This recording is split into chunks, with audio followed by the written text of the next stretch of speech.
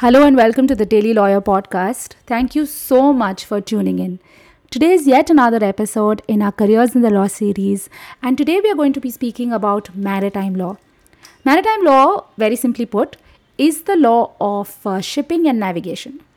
For this, we have Mr. SIDDHARTH RANKA, a very experienced maritime law practitioner, a dual qualified lawyer, both in India and as a solicitor, England and Wales, and he's currently working in Dubai. Siddharth has a rounded global experience in maritime law, gleaned not only from working in India but also in major shipping hubs like Singapore and Dubai. He's experienced both a law firm setup and as an in-house lawyer roles, and so all of these are in the field of maritime law. And so Siddharth brings to the table a unique, comprehensive experience of the subject, and I am so thrilled that he generously agreed to share his time and learnings with all of us. Siddharth gives us a beginner friendly introduction to maritime law, speaks about getting a second legal qualification, working abroad, and so much more. This episode is gold, guys, and I cannot wait for you all to listen to it. So please enjoy. Siddharth, thank you so much for joining me today and for agreeing to speak about maritime law, which is something I don't know anything about other than the spelling, and knowing that it has something to do with navigation and shipping, and that's the simplest way I can put it. But there's so much more, and you've really had this nice global rounded experience within this one niche, which is very rare for somebody who's passed out when we all have passed out, because we were like running after every law firm job that we could get. So it's really rare how you did that at that time. So I wanted to start from the beginning, and can you take us back to why did you become a lawyer, and from the time to your law school to now, what has your journey been like? Thank you, Jenna. Firstly, I'm super happy to be on this show and just on this podcast rather, and then share a bit of the stories. Listen, I mean, as weird as this sounds, law for me was not a choice from family or any of that sort. In fact, I had no clue. I had no connection with law whatsoever. My parents are doctors, and my dad's a doctor. So I was brought up saying, "Oh, you should become a doctor always." But anyway, come past my 12th grade, I think I had interests outside of my education, or let's say some lady love kind of thing, which probably got me to join the same course as she was doing. So let's put it that way. That's how I started law. But I studied in ILS Law College, of course, in Pune. And the first 4 years of my life, it was like, oh, I really didn't care about going to college. I rarely went to college, as most of us didn't. Attendance wasn't mandatory. But around 5 years of law in ILS, in my 5th year, I started becoming a bit more serious. I got asked by the librarian, "Are you from this university?" when I was going to the library in the 5th year. So anyway, 5 years of law was basically the time when people say they're really studying. I was actually just partying around, socializing and meeting people. Come passing my 5th year, I landed up in a job. I found shipping was interesting. It was a niche. Like you said, most people don't know about shipping. I had a friend of mine who had done some exposure in shipping. I thought it was interesting. So I had the choice of doing a master's or going ahead and, or pursuing a job. And I didn't want to do corporate work. I thought it was absolutely boring. Sorry for my ignorance, but it was boring according to me where I was. Anyway, I applied for this job in a firm called Bose Mitra in Bombay, which is a Calcutta-based firm, also with an office. It's now the leading shipping firm in the country. And surprise, surprise, they gave me a job. So I stumbled upon a job there.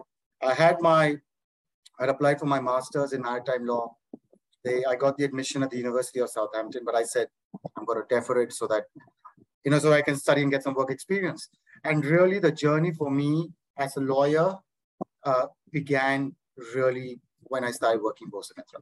And that was 5 years. I worked there for 15 months at the time, but I learned a lot about shipping.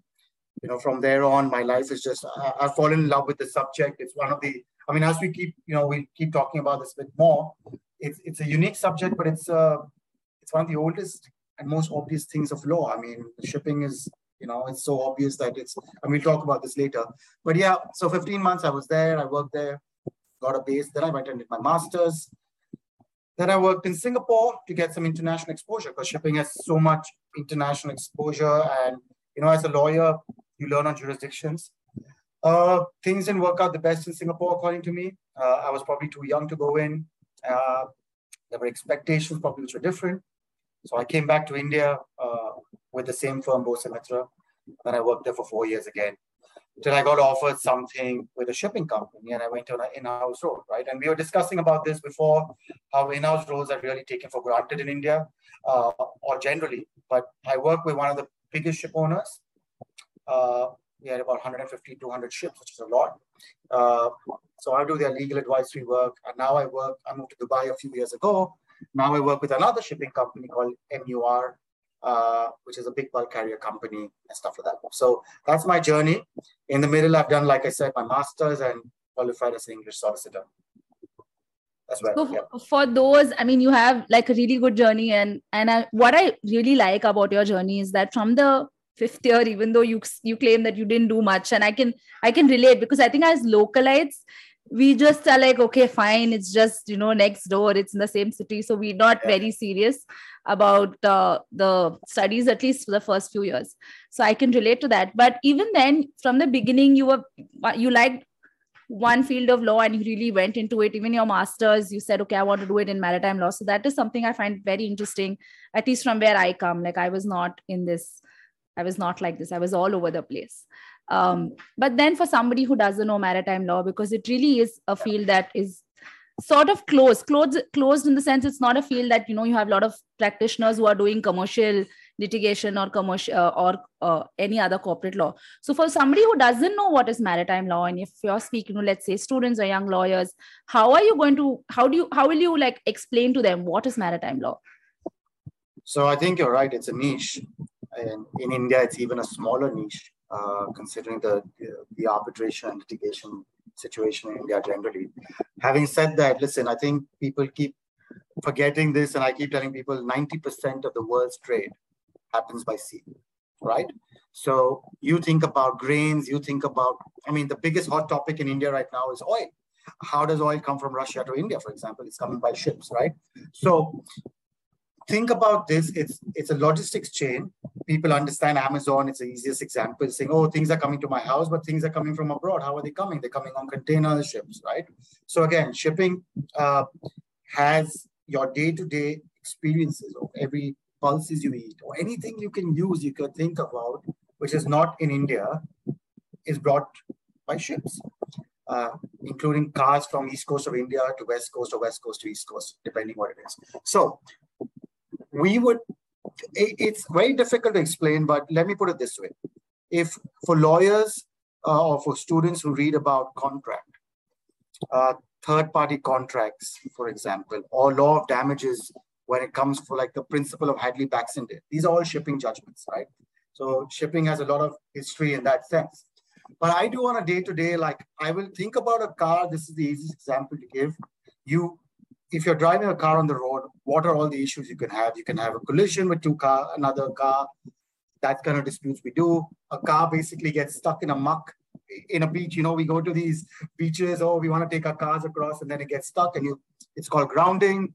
We have pollution. When oil leaks from the ship or from a car, we don't care about it on a bike or a car in India, but it's on a ship, you think about it. So those are, we distinguish between dry and wet. Wet are incidents which happen, like accidents or pollution. Dry side is more contractual. So it's very difficult to put in a nutshell, but let's say you're renting a ship out. That's what you do. Various disputes come. Ships are not performing as they're required. Ships' engines are not performing as they have been warranted. So it's a wide variety, and I'm sorry, I'm going probably all over the place over here, but the fact of the matter is, it's basic contract with a shipping twist to it, which brings around a lot of jurisdiction beyond your own country. Yeah, I think that's the most interesting part, because then, private international law will also sort of come into what you do, conflict of laws, all that. And then you'll have a portion where there are no laws, like high seas. What do you do there? Do you do even like piracy and things like that? So yeah, like there's two things to it: public international law and private international law. Both comes to it. Like you said, high seas, there are laws. I mean, we have something in shipping which we call the SOLAS, which is basically a convention, international convention, which has been brought into legislation in a lot of countries. You have rules of navigation, which have come through customary practices and conventions as well. Piracy, I've done work for the Indian government on piracy for the companies when I was working in the law firm. You do deal with piracy. Fortunately, it's not been as rampant as it used to be. It's gone down a bit. It's still there, but it's yes, I've done piracy issues, and it's piracy. Yeah, it's interesting. Let me put it this way. I've also done which is interesting for people who generally is murders on a ship or stabbing incidents on a ship, people going missing on a ship. And these how do you go missing on a ship? Like there's a ship and there's water, no? How can you go missing? Yeah, because you fall into the water. You could fall into the water for multiple reasons. Yeah. And this is a conversation for some other time, but people on a ship are in water for 6 months, 8 months sometimes. They don't see land often. And life is not always easy. I mean, the problems we talk about today on land, you think about it in 6 months when you're on the ship, it's a longer contract, you're not with family usually.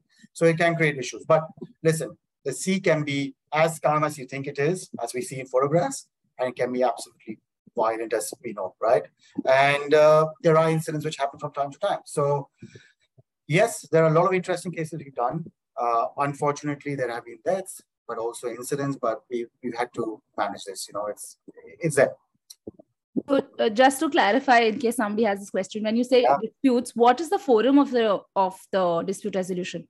Only arbitration, maritime courts, like how does it go? Yeah, so I would say there are two general forums like you would find in any other commercial matters.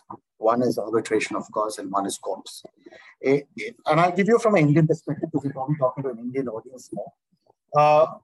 In India, the practice predominantly is interim measures. So you probably do two kinds of practices. When I say interim measures, I'm talking broadly. There's something called arresting of ships. So I have a claim against you. You own a ship. Your ship is in India, say in Bombay. I go and arrest the ship for my claims against you. So it's a security action check. That proceeds to litigation.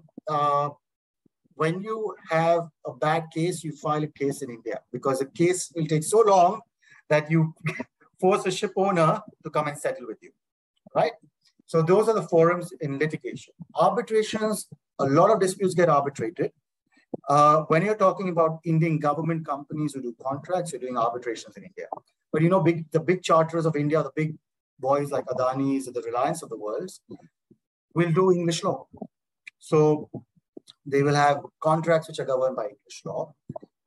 Mostly, and I don't say it's not a standard rule, because of the roots of shipping and how England has evolved as a legal system. The certainty has meant that a lot of arbitrations are either conducted in England or conducted under English law with a seat somewhere else. So most of my work in India was doing a lot of arrest for like 5 years of experience or 5-6 years of experience, or doing a lot of enforcement of awards. And award has come from England and you're doing it. You did a bit of shipping litigation here and there, but very rarely did it go all the way to a trial, things like that. I did a few arbitrations, like probably about 30 arbitrations in my time in the firm. So that's basically it. That's the forum, and that's the practice. I mean, most Indian law firms will do about 20 to 30 arrests minimum in a year. That's more than what I thought, actually. Yeah, that's more than... Yeah, it's quite a bit, actually. Yeah, it's quite a bit. Now, because you mentioned about English law, you've given a really nice segue into my next question, which is about you doing... now, you're also a solicitor, England and Wales. And why did you think of doing that along? Because you're having a good practice, everything's going well. What did it add to you? Why did you think of doing it? What is the process of doing it for somebody who doesn't know? How does it help you?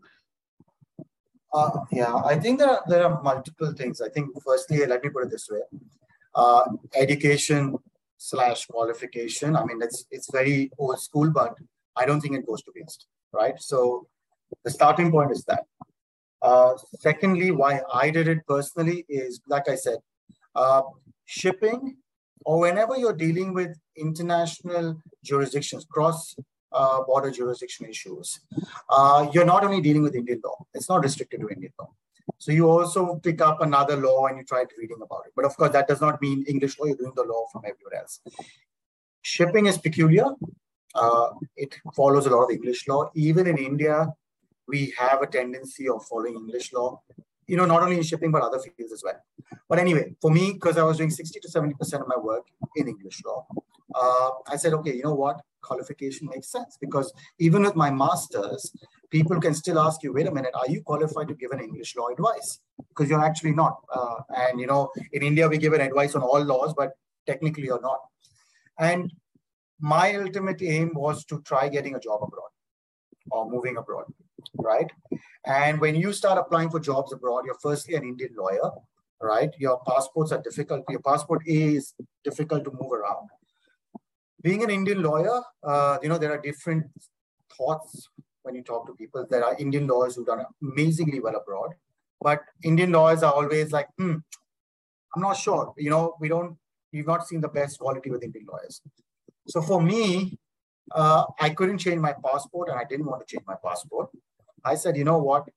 I don't want to get filtered out because of my passport, because that's fine if my passport filters me out. But from a qualification perspective, the first question they'll ask you, are you English qualified?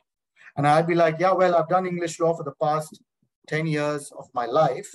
Yeah, but are you English qualified?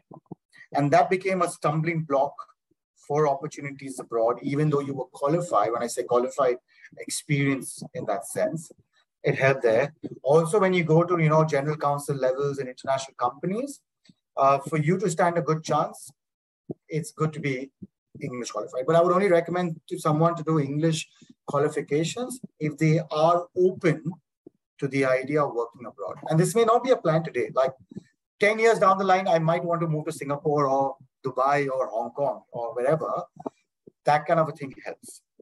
And yeah, so it's something I would recommend, but only something to someone who intends to go abroad at some point of their life, or keep that option.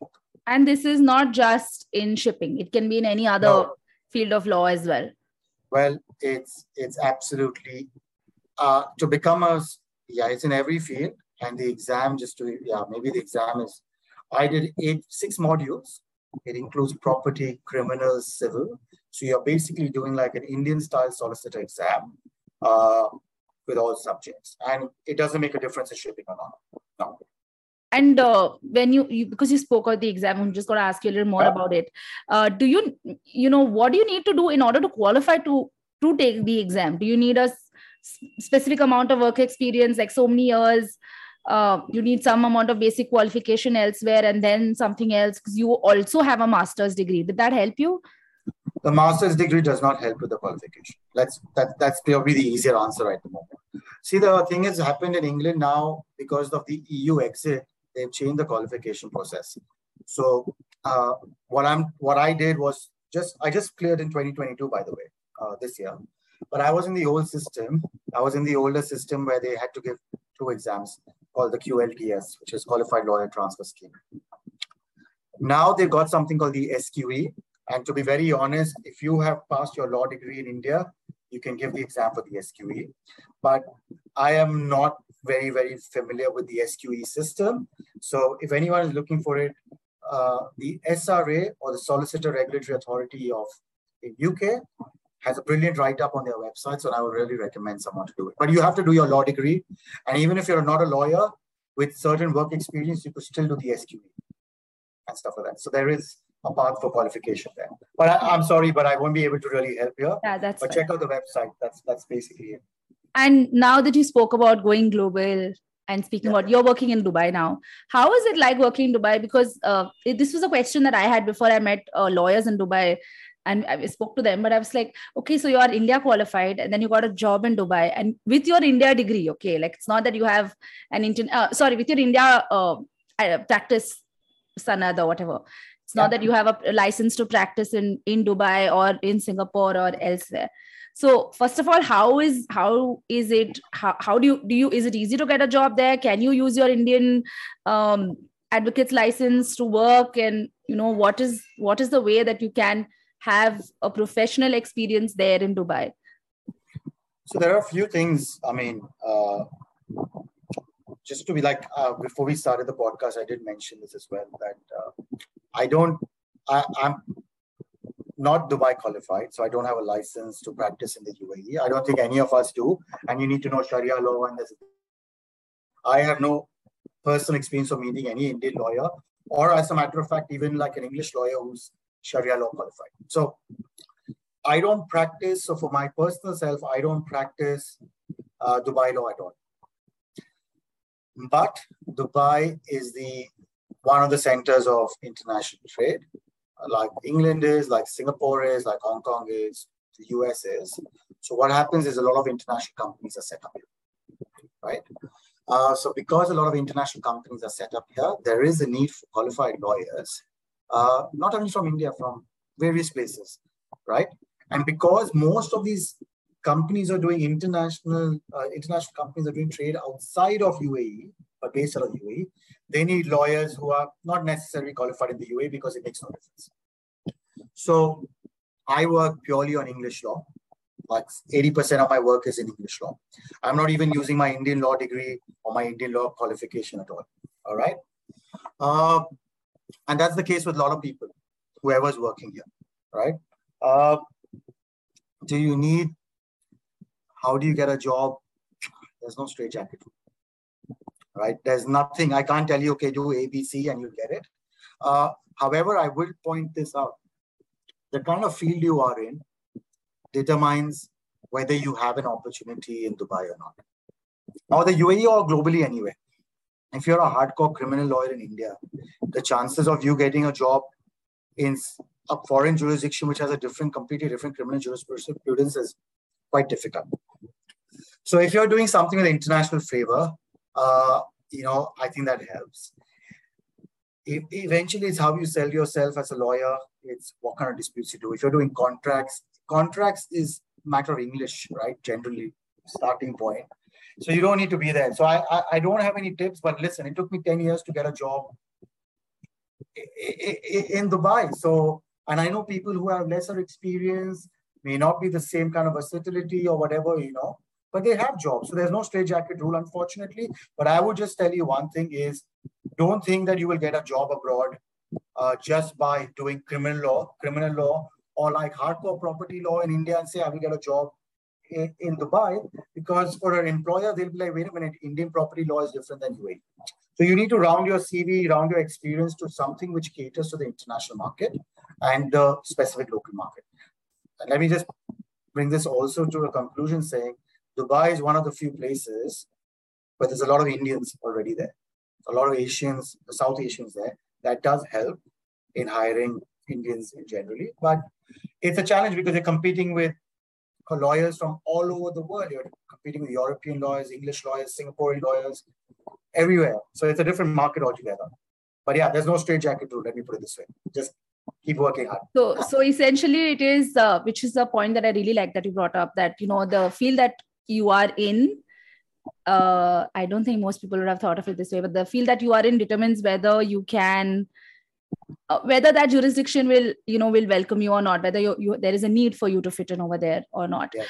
And the other thing that I took from what you said is, you don't need any specific additional qualification to be more marketable in Dubai or maybe even elsewhere, and certainly no need for you to get locally certified with a bar or whatever.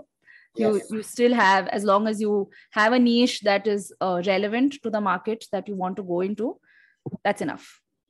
That should be sufficient. Yeah. And that's my view. Of course, I will always encourage people to go get further education. Get more. No, but this is a good starting point, because I've been speaking to a lot of first year rights, and I keep saying this on the podcast to most of the guests who come, because I'm constantly surprised at how different they are from how we were. And so maritime law seems to be a really, there's a lot of interest in maritime law and in shipping, and like I want to do this and I want to do that, I want to do international arbitration in shipping. I mean, there's so much specification even at first year level that I'm actually afraid of for this generation, because they just Yeah, I agree with you. When I talk to them, as not to the generation before us, I mean, listen, they're far smarter than what we were. They have far more information than what we had. They're very, they know what they want. But there is a tendency, what I feel, of super specializing or using fancy words, and that's every generation. As you grow as a lawyer, you have to stand out. You start using fancy words. When people say, I want to do international arbitrations, and I say, okay, like you've done international arbitrations, but how is that different than shipping arbitration? What is the definition of international arbitration? So the basic fundamentals are the same. Correct. Right? It's contract law. It's evidence law. It's basic things that way. Arbitration in, could be a master in Indian arbitration and not be doing arbitration in India at all, right? You'll be doing English arbitration. And and this is an experience that I really picked up when I was doing my master's, is I was talking to people who were professors there who, 15 years, arbitration experts and stuff like that. And they were clueless about the issues that you face in Indian law. And they were even surprised that these were issues in India, right? So when I realized that, listen, you can be a master in one jurisdiction, get your footing there. It's all super cool to say, oh, I'm an international arbitration lawyer, but that has really no definition, right? So I would really encourage students to keep themselves open, at least in the first, after 5 years of law, 1 year doing education. But then, the first 3 years of your practice, especially, be open. Don't come with saying that, oh, I want to do this, I want to do that. And, there are things which come in and out in law all the time. And that's basically what I would just tell them. Yeah. Again, you've given me an amazing segue to the next question, which is because we're speaking about students. And I told you that there is this great interest in maritime law.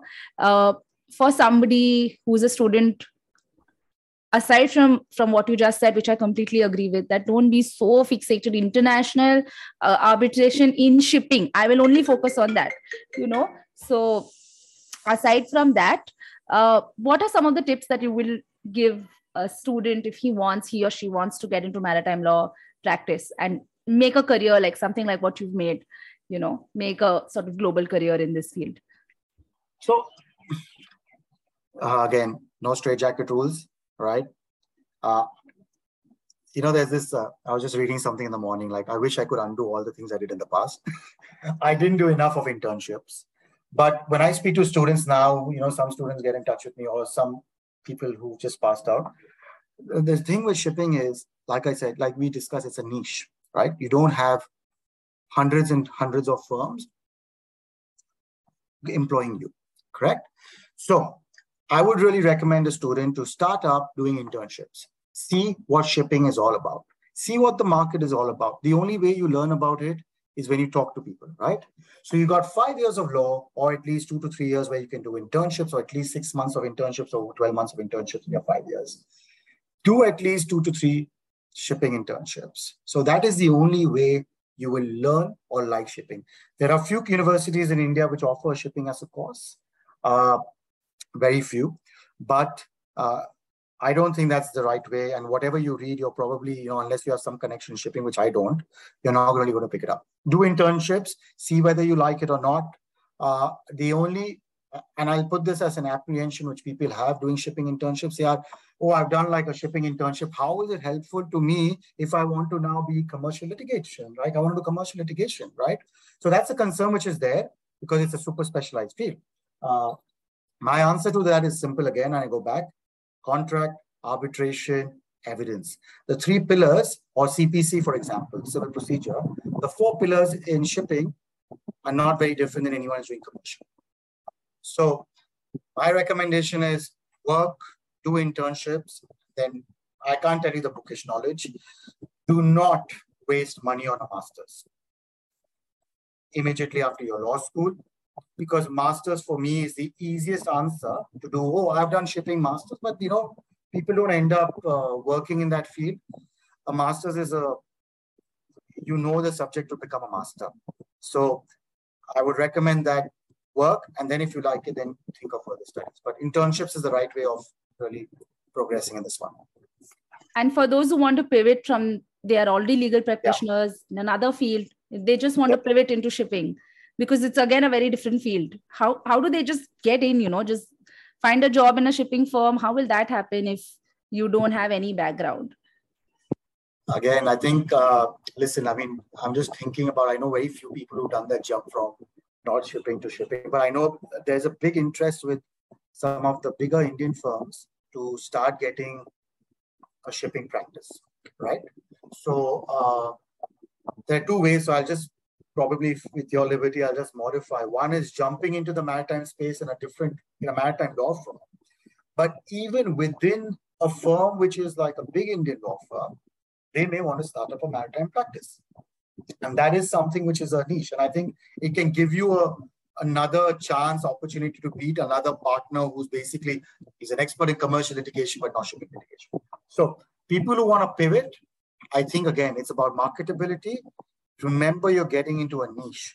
So when you're getting into it, think about how, if you don't like it after a year, 2 years, or 3 years, how are you going to sell yourself back to another firm? If I was selling myself to a shipping firm, I'll say, listen, I know court systems, I know CPC, evidence, arbitration, I'm well versed with that. I'm okay with substantive law. I can do this. Of course, shipping terminology has its uniqueness, but it's not rocket science. And I'm ready to learn. And, as a lawyer, it sounds very cliche again, but the day you think you know enough or you know a lot, that's the end of your career. Right? So it's basically, if someone wants to pivot, I'll be openness to learning, openness to being surprised how things which you are used to is not what shipping probably looks at it in a very different way. So yeah, that's basically it. Yeah. To wrap up this segment of the podcast, you've had this really nice global experience, and like you said, you work a lot with English law. So now you can really get a comparative perspective of India, the legal system in India, and how it is abroad. So what do you think are some of the advantages that we have in the Indian legal system, some of the fallouts that we have, and truly I think we all can work together to make our system better, because it's almost broken today.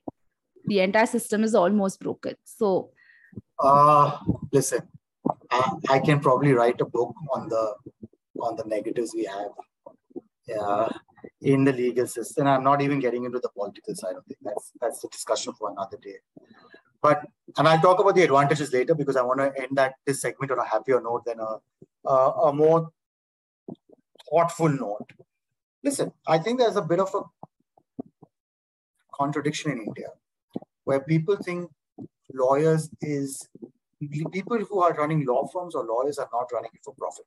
I mean, this is, it's an absolute thought from, I don't know, thousands of years ago, right? So when lawyers are not exposed to negligence issues of giving wrong advice, then you get Indian lawyers, and I'm not saying Indian lawyers, sorry, don't get me wrong. And lawyers generally say, oh, don't worry, I'll handle it. If someone comes to me and tells me I want to do a property dispute, I will tell them, listen, I'm not an expert in property. So for me, the client interest is important. But in India, someone who has no idea about shipping will say, shipping. Yeah, of course. There's no accountability. And the first thing you said is my pet peeve, about our profession. Like, if it's a doctor, your patient can die. It's like that. But we have no accountability. So you're right. And the accountability has to come from the judicial system, where the entire, I'm talking theory here, but look, there's so much criticism. I've seen that Supreme Court judgment where they were speaking about English law firms being set up in India.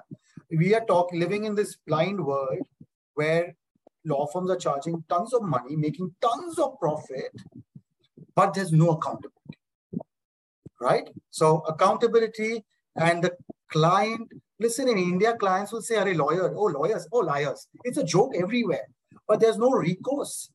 right? And if there's no recourse, your legal system will never improve. The quality of lawyers will never improve because you're not reprimanding lawyers. So this is something I feel on an international stage. And as I'm not saying there are tons of Indian lawyers working abroad, but they will give you similar examples where as an Indian lawyer, you have to work that much harder to prove that you're quality. Okay, that's one. Secondly, I think, and I'm going to put this only as a second point, is in commercial matters, there's no cost consequences. Now, cost consequences for people who are listening is you go to a court, you win a judgment, your lawyer's fee is, you're paying tons of money to the lawyer, but you're not recovering anything from the other side. You lose a case, there's no exposure. It's the Commercial Courts Act in India has provisions for it. The CPC has provisions for it. But we have taken this view that no. Why should we be putting costs? So now, two things. Lawyers are charging, so clients are paying. You can get rubbish litigation.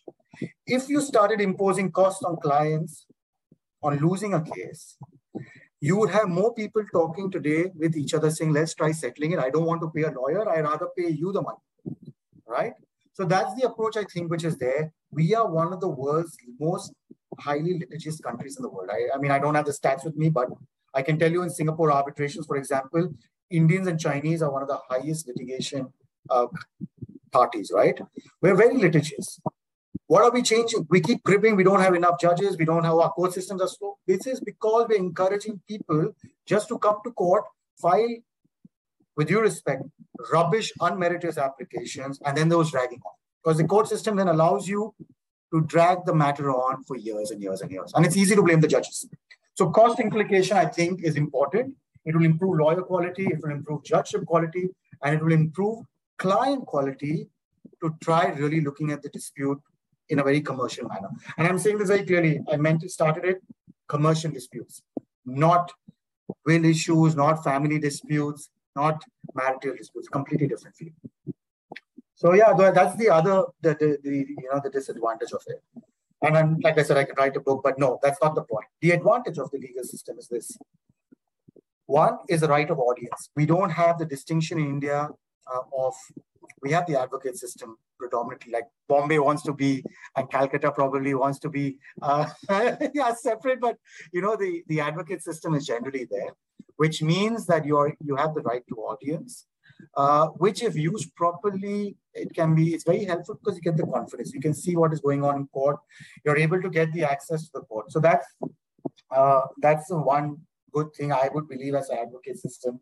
It doesn't have the barrister solicitor system. It's a bit biased in my view, which is there.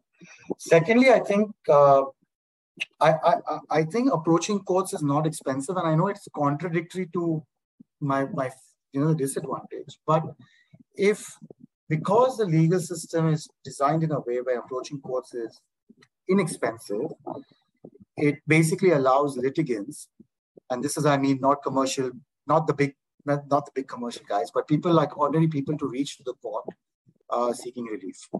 And I'm not going to comment on recent examples, but say, for example, you and me could apply to court on a PIL, for example, and, seek relief.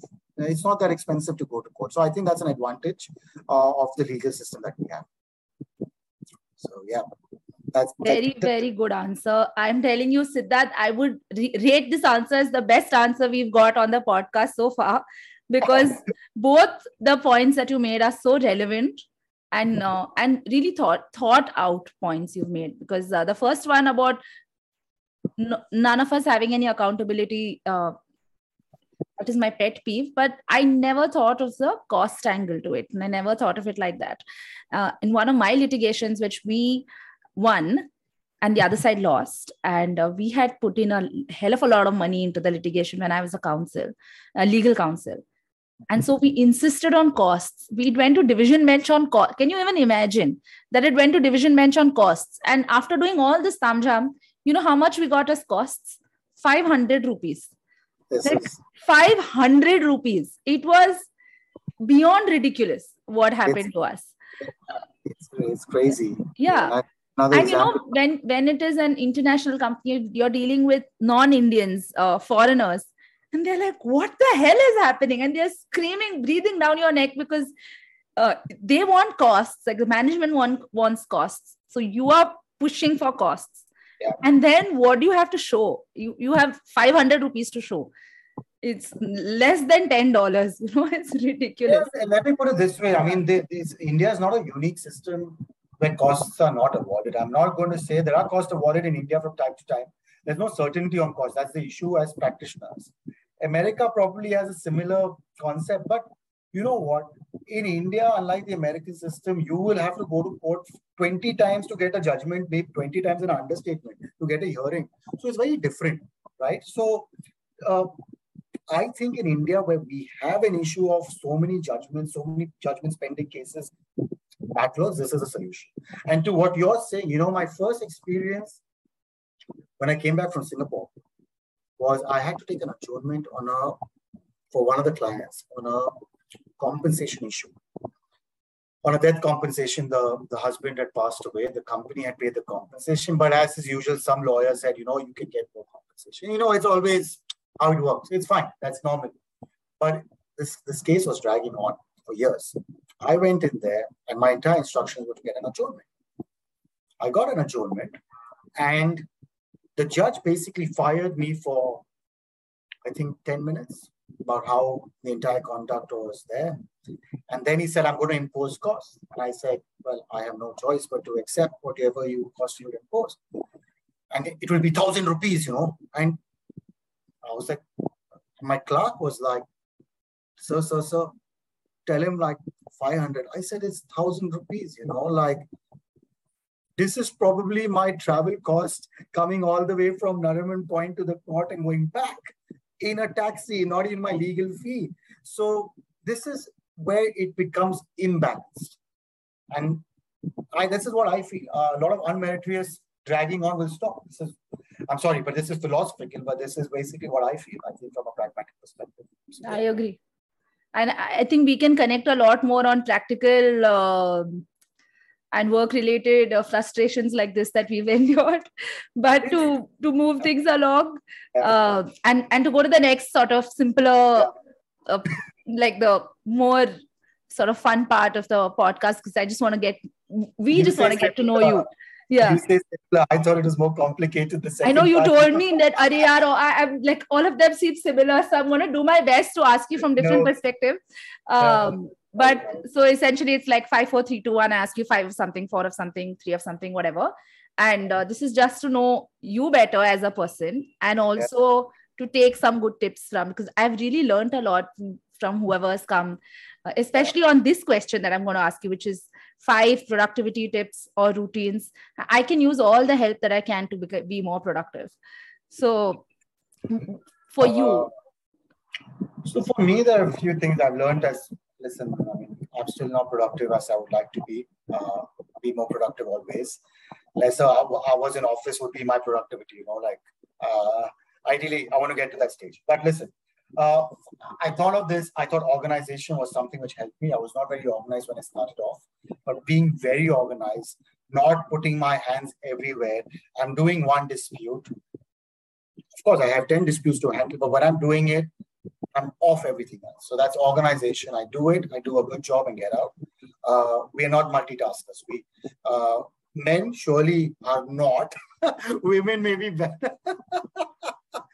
But because I believe in being very, very particular what I'm going to do, and I don't give advice to anyone, even in my law firm days, I'm very clear. Organization is helpful. I'm only organized if my file is organized, and I'm organized in my thoughts. So organization, clearly important. Professionalism is another tip. It's ingrained in me. I think if I'm telling you 11 o'clock means I will be there at 11 o'clock. It's a habit, Indian Standard Time. I will not oversell. I will not undersell, but I will certainly not oversell. So it's a professional. It's not a routine or a thing, but it's a tip which I can only tell people because I always look at things in a bigger picture. It's not about my relationship with you today. It's about my relationship 10 years down the line, 15 years down the line, and from a client-lawyer perspective, very simply, it's that. 2 things. Third, I think it's reading. There's no substitute to reading. Unfortunately, we're lawyers in a stream. Having said that, optimum use of technology is very important. So read about how there are technological developments in the legal field and how you, as the youngsters, will fit in. People like you and me will survive. But, there are things like people, if they have the time to Google this, called Ross, the attorney, like Friends Ross, the attorney. It's a legal online platform which is giving you data, research, and stuff like that. So as students, you need to see what's going on in the market and how it improves productivity as well. Now, these are the 3 tips, but listen, the 2 most important things. There's life outside of law and life outside of the legal profession. So please get in hobbies, get in interest. You meet new people outside law. We have this incestual relationship between lawyers where we only want to be between ourselves and talk about how you are so great. And my firm, I've done a deal of 100 million. Oh, I've done 500 million. It makes no difference. Your salary is in the same, right? And your bonuses are almost similar. But get a life, have your hobby, have your interest. That's a way of socializing with people as well. So that's very important, and give it time. Don't get burnt out. Secondly is holidays and breaks. It's not linked to your hobby and interest, because hobby and interest is a day-to-day affair. If you're not going to do holidays, you're not going to do breaks, you're going to be living in this cocoon. You see all our senior counsels, you see all the counsels in the Bombay High Court or Delhi High Court, they are going on holidays. In a law firm, you don't have this concept, but you need to. Again, you meet new people, you meet new culture, and you stop living in a bubble. And that's what I would really tell people. Yeah. So good answer, Siddharth. But my favorite of your answer was the professionalism bit that you spoke about, because internationally we don't see it so much. Like especially lawyers like you, or like any even those who are in India who work regularly with international clients or who are part of bigger law firms, there's no problem. Like if you say 11:30, you're there at 11:30, you're there at 11:29. Okay, you're not even there at 11:30. We start at 11:30. But then the lawyers, not just lawyers, everybody that we meet on everyday basis, it's like I have to reach at 6 o'clock, and at 5:55, I'm like, I'm still stuck in court. Like, which court?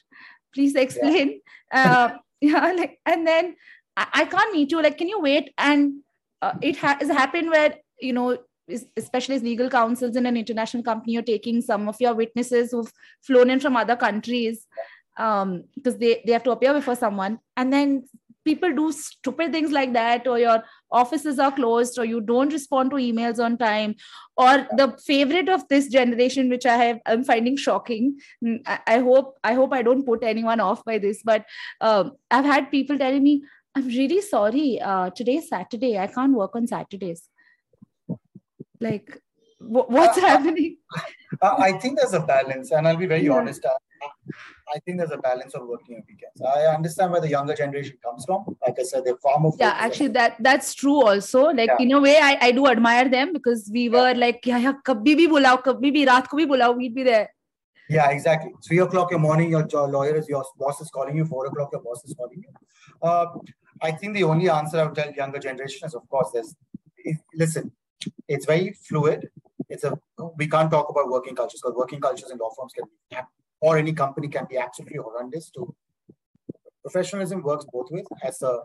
You have a professional commitment to do something, you will try finishing your part of the job. And as firms as well, they have to be professional, because we're not donkeys running all the time. We can't be as hardworking as donkeys, unfortunately. So yeah, that's where it is. The next, because you mentioned reading, and it's my favorite topic because I love to read. Tell me 4 books that you would recommend anybody should read. I keep telling this to people and they find it funny. Like lawyers, there's again a cliche the lawyers read about. I read a lot of law, but I don't read like books for leisure. So no, but listen, I have completely. There are a few books which I like reading because I think law is strategy. It's a lot of chess, especially in contentious litigation, but also in corporate deals, you're doing a lot of that. So one is The Art of War by Sun Tzu, right? It's a lovely book. And most of these books, which I'm going to say, like, I'm sure the younger generation has read it, but this is a book which I found fascinating. And it's a book where you can really use it in the legal sense, as a lawyer as well. Talking to Strangers, it's a book by Malcolm Gladwell, yeah. It's, again, perceptions about, we as humans and as lawyers, is the worst thing to have is prejudging things. So this book is fascinating about people from different cultures and how different things can mean have different reactions. About how, for example, Hitler was misunderstood by a lot of people. Everyone thought he was a great guy. But what he eventually did was, so it's Talking to Strangers. And that's a very interesting book from a lawyer perspective, I feel, as a lawyer, from a human touch perspective.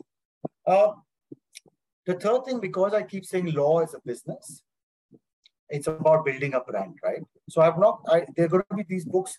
Please, people should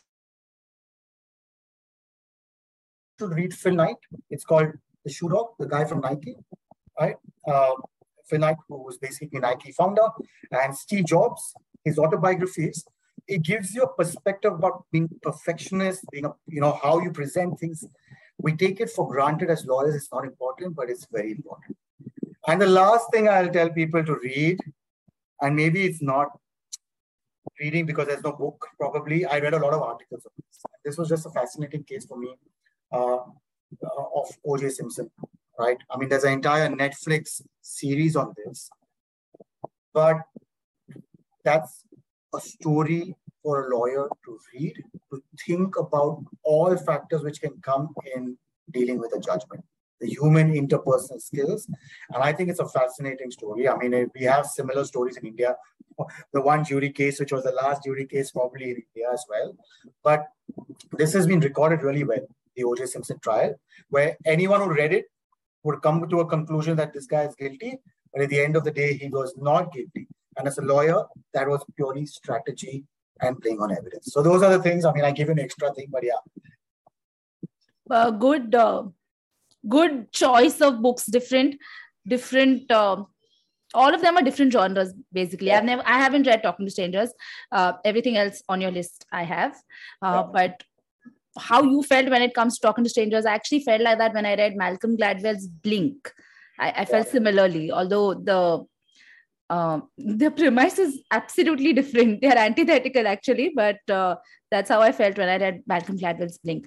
Now, even though you have said this in and through the podcast, if there are 3 tips that you want to give young lawyers, general tips for young lawyers. Listen, I mean, I think this is such like I told you, 5 years of law, I never went to law school, right? So, but listen, most people over here, it's the last 5 years of your life where you're going to be studying. Most people. So please enjoy it. Yes, there is a professional life which is going to be very daunting, very hard, a lot of pressures. This is the 5 years of law. Study, but please enjoy your university life. Don't be careless, but enjoy it. Right? This is the last probably years of your life of responsibility. No responsibility that much. Again, the cliche, I think there's no substitute to hard work. Yes, Google gives you easy answers, but Google will give you answers if you know the right question to ask. Important. So, yeah. Google lawyers, Google doctors, we've seen how great they're doing. Yes. But you're not going to be excelling as a lawyer. You will not hear Mr. Justice Nariman or any of your lawyers, Fali Nariman, reading Google. Even if they had access to Google, Google is a support tool, but it could be a starting tool only. Third, very important, law is a business. Socialize, meet people outside your stream because those are your clients. Lawyers to lawyers, they're going to be your competitors eventually. So you have to go and meet people beyond. So those are the 3, tips to young students. I never got it as a kid. I always told, wait a minute, padhai karo, study. Yes, studying is important because we all have to pass our law degrees, but improve your skills. Interpersonal skills, very important. And I'm going to, while you were speaking, this just occurred to me, and I did not ask you in the first section, so I'm just going to take a minute to ask you, what about mooting for young lawyers or law students who want to get into shipping law? You think mooting helps, like moot experience? I actually had that in my mind and I forgot about it. I think mooting is very important. It gives you a flavor of what shipping is all about. There are at least 3 modes that I know of. One, which is done by the University of NLU Odisha on a shipping dispute. I know the one, the National University in Kochi does it as well. And there's this international mood called the IMLA, which happens in different countries from time to time. They have a shipping mood as well. I'm not sure if Bombay was going to introduce something, but I think mooting is a great experience to get a flavor of what shipping is all about. Because I think this year GLC's mood, I don't know which mood of GLC, one of the modes was on shipping. And, so definitely there's a lot of interest among the students on shipping. Okay. So now 2 life lessons that you have learned in and through your life so far. It's very difficult. 2 life lessons, I think. I struggle with this question a lot. But I'm only going to say, I think maybe I'm with this. I think a story I learned. This was a hearsay story, and it's not a story, but it was a lesson to me for sure. Very famous story in a court in Hyderabad, where one of the senior counsel was flown from the Supreme Court to do a matter. He reached the court. Someone was already arguing. They were all the same side of the bench, and his counsel with him, or whatever who was there before him, had already started. He kept on arguing, and the judge was very convinced with the arguments for him. So this senior counsel didn't say a word, and the client was there behind saying, "Listen, I paid this guy tons of money to fly from Delhi to here. Why is he not talking?" About 20 minutes in, I think the counsel just left, right? And of course, the client started jumping around. And then the instructing advocate went running to the counsel saying, "Listen, our client wants you to talk. You've been paid so much money, so please talk. Say something, court." And the statement was there, and I'm not quoting him, but it was like, "As a lawyer, I am paid not to speak, but to know when to speak." And this is such an important lesson, not only in litigation, but in every field of law, especially when we have a habit of writing long advices and just wanting, "Oh, I've got paid, the judge has to listen." No, people don't need to listen to you. I need to know to talk when I know I need to talk. And that is the art. Anyone can talk for hours. I can shout. We have great examples in media, news channels, courts, where shouting is happening. It's fine. But the point is, in a courtroom or in court legal artistry, is knowing when to talk and what to talk. And that's the life lesson I think is very important as well. I think that's one life lesson I want to really share with you is this thing, for example. And the second thing, like I said, I touched upon it, is don't go in any field or any discussion saying, "I know everything." I've dealt with a senior counsel who had no idea about a matter that I spoke to him the first time. The second time, this was like, he knows 0, I know 100 in that kind of an issue. Then he knows 50, I know 100. The second time I met him. The third time I met him, he knows 120, I know 100. So what it really taught me is you can never know enough. And you can know, but be open. Read. So the senior counsel could simply say, "Oh, whatever Siddharth is saying, he's got about 7 years experience. I'm going to go with what he knows." And that's it. But he didn't go with that. He took my thing and gave it that much better. So that's another lesson. So it's such an ordinary thing I'm telling you, but it's so important. Very, very important, because humility really is extremely underrated. And certainly extremely underrated to your own success as a professional. And then you learn hard lessons, so you might as well not spare yourself the heartache and just stay humble and stay focused. And finally, what is the best advice that you have received? Many. But again, the one I would like to give, the one I've received, which I would like to share, is probably the more appropriate one, is legal knowledge is 1/3 of the law, or 1/3 of being the lawyer, right? there are things beyond legal knowledge which are important. Again, interpersonal skills, marketing, all those things which come from outside, which is not considered cliche lawyer work. You need to work. Presentations, how you give presentations, how you speak. Those are the things which sell. Knowing law, no client wants to hear 50 pages or 20 pages of opinion. He will want to understand in a nutshell, what is my position, and that's it. And that is something which is very important. That's the life lesson I have picked up, and I will share with students for sure. Yeah, and most relevant for our jurisdiction, I think, because we are ponderous. We are ponderous when we write, and all of us are trained like that. Even each one of us are trained like that. We are ponderous when we speak, and it's really hard to get over it. Like, I'm struggling. I don't think I'm even like 10% into the journey of being, like you said, tell me in a nutshell, what is my position? That's it. Everything else you can keep with yourself, all of your sections and your, if this happens, then if that happens, then, but what should happen now, So I think I work, my immediate senior, the place I work, is an English lawyer.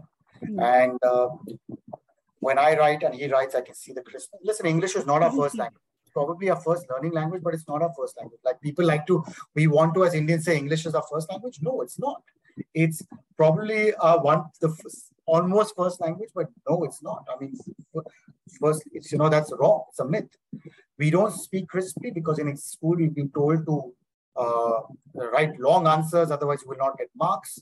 But that's fine. It's all law school. You have to, pass. Crispness is very important, and being very clear. It comes with time. I mean, comes with time. No, but it also comes the way you're trained, because it's ironic that we have sort of taken from English law, but they have just dropped that ponderous way of writing like 50 years ago. I think they've stopped writing in that ponderous way, or maybe even longer than that. We continue. We continue writing in the passive voice. We continue, writing one paragraph is one sentence, with putting all kinds of conjunctions in between. And even I learned to change my drafting style from a Queen's Counsel. I was like, what? Not just like through the draft and said, this is rubbish. By the time somebody gets through this draft, they're just going to lose sight of what you're saying. So I think that's you're right. true. I'm just going to say one more thing here. Like, as recent as 2019, when I initially planned to give my second part of my English qualification, there is a writing test as well. So you have to write legal letters and submissions, whatever they may be. They have these online classes, and where they're giving you tips. I did 1 hour of this thing, and my mind got crazy because it had to change every way I wrote, right? Everything I was writing, oh, this is how you've written, but no, instead you can write this way. I stopped doing it because I want individuality. I want my own writing style, but I picked up one thing. We could be more bang on the point. And I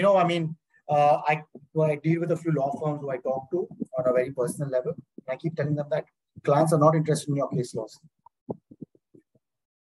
So anyway, that's something which is there to pick up on a larger training perspective and basically it. Thanks, Siddharth. You've given I love talking to you today, because you were very, honestly, you were very prepared, because you already had the answers in your mind. But more than that, you've really given thought to what you want to share. And it was so valuable to me, and I'm sure to the audience who's listening and whoever will continue to listen ahead. So thank you so much for taking the time and sharing your time so generously this morning on a weekend. And hopefully I'll see you if I ever come to Dubai. Or if I come to India. Or if you come to Bombay. Yeah. My absolute pleasure. I'm really not happy that you're doing something like this. Like I said, thank you. It's not something which we had at a time, but I hope it, because the law students today are really motivated. As in first year, like you mentioned, you were partying. I was dancing. I was the Bharatanatyam dancer, and I was doing professional Bharatanatyam dancing. I'm just showing up for the exams. Had nothing to do with didn't care so much. But nowadays the first yearites are really passionate. I mean, I would never be able to say I want to do international commercial arbitration in shipping in my first year. So I think we should give back No, I get it. And I think you have enough time to be very focused in life after your 3 years or 5 years of law, whatever you're doing. Please study, but enjoy. Like partying was one thing for me. Sports, I played a lot of sports. Whatever, like I said, hobby, interest. You don't want to be burnt out in 3 years of law. Yes, very true. Practicing is as it's, I have a more inappropriate way of saying it, but the appropriate way of saying it, as you get your hair white, the more is your value. It works with doctors in India, it works with lawyers in India. Yes. So you have a long journey, it's a marathon. Yes. Thanks, Siddharth. Yeah, thank you so much. Thank you so much. And we'll see you soon. Yes, thank you so much. Bye. Bye.